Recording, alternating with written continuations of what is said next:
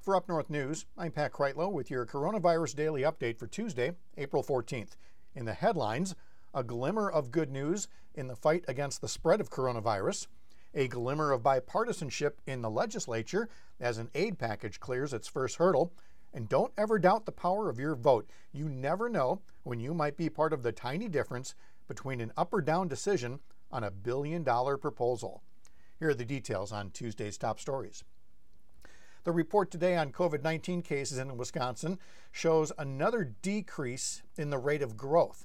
The number of people testing positive grew by 127 since Monday to 3,555 cases. Of those, about 30% require hospital care. 16 deaths since yesterday brings the Wisconsin toll to 170 victims. However, those 127 new cases represent the smallest increase in several days. A day of less than 4% growth over the previous day has rarely or never happened in this outbreak. We've often seen double-digit daily percentage growth. Washburn County recorded its first COVID-19 case, so the pandemic has spread into 65 of the state's 72 counties. Dodge, Door, Kewaunee, and Walworth counties saw their first deaths from COVID-19. In Brown County, the number jumped significantly due to community spread in a still unidentified facility, according to the Green Bay Press Gazette. The national death toll today soared past 25,000.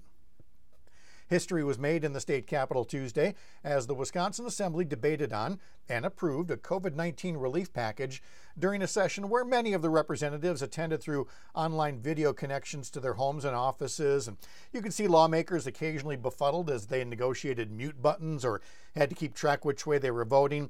In the end, they came together after the debate and approved the measure 97-2, two Milwaukee Democrats voting no. The bill has 55 different provisions, of which the most notable is waiving that waiting period for the newly unemployed to collect benefits. Other elements include the expansion of senior care to cover vaccines not covered right now by Medicare.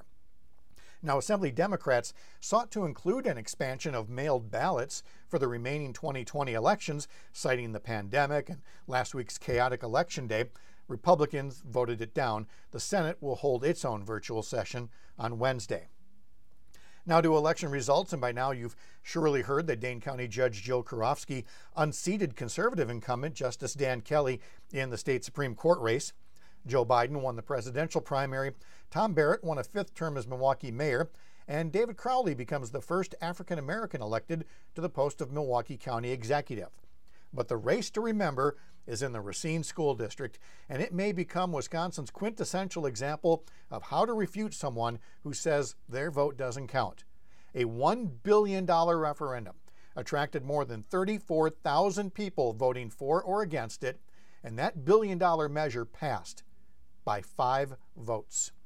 Various projects and improvements will be funded through the school year that starts in 2050. Back to the Supreme Court race, turnout between the absentee voters and the in-person voters, turnout was 34% of the voting age population. That's the highest for an April vote since 2016, when there were 2 competitive presidential primary races on the ballot. Last year, just 12% of total votes cast were absentee.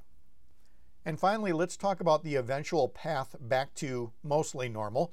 Yesterday, we mentioned that governors are starting to make plans and not really taking seriously the president's assertion that he has ultimate authority. California Governor Gavin Newsom today outlined a set of conditions for lifting restrictions, and it's worth looking at because that's what other states may find themselves doing. First, he says hospitalizations will have to decline, more testing will have to become available, and then for a while, expect to see things like waitstaff wearing masks and gloves, schools staggering arrival times to reduce crowding, and other possible limits to avoid a second wave from undoing all the progress that we've been making over the past couple of weeks. Well, that's the latest coronavirus coverage and political update from Up North News. Find us at upnorthnewswi.com or on your favorite social media feeds. I'm Pat Kreitlow.